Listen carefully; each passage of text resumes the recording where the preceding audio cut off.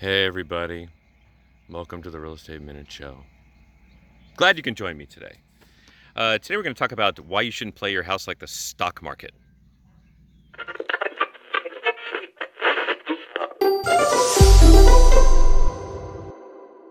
So when you talk to people, like we talk to people all the time about their houses, as you can imagine, there's kind of a conversation that happens, which is, should I sell now? Is the pricing the highest it's ever been? Can I get the huge number for it? Should I wait? I keep hearing and reading articles that that it's going to get better, that prices are going to go up, they're going to go down. I don't know.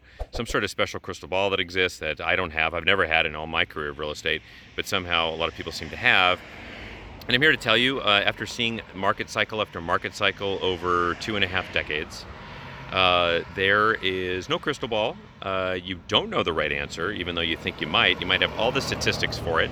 You might think that you have the right data just perfect that's going to show you why you should wait or why you should sell your house today and not later. And there is no right answer. The right answer is it the right time for you? Okay, you're going to pull out some money out of your house likely, hopefully, when you sell your house. You might be buying another house, and everything's kind of even Steven. It's kind of like if you're buying in a really hot market, you're selling for a big number and you're buying for likely a big number. It's the same, okay, as selling in a lower market and buying in a lower market. Unless you're going out of state or moving states or complete locations, then it might change a little bit, obviously, if you're moving from like California to Idaho, for instance.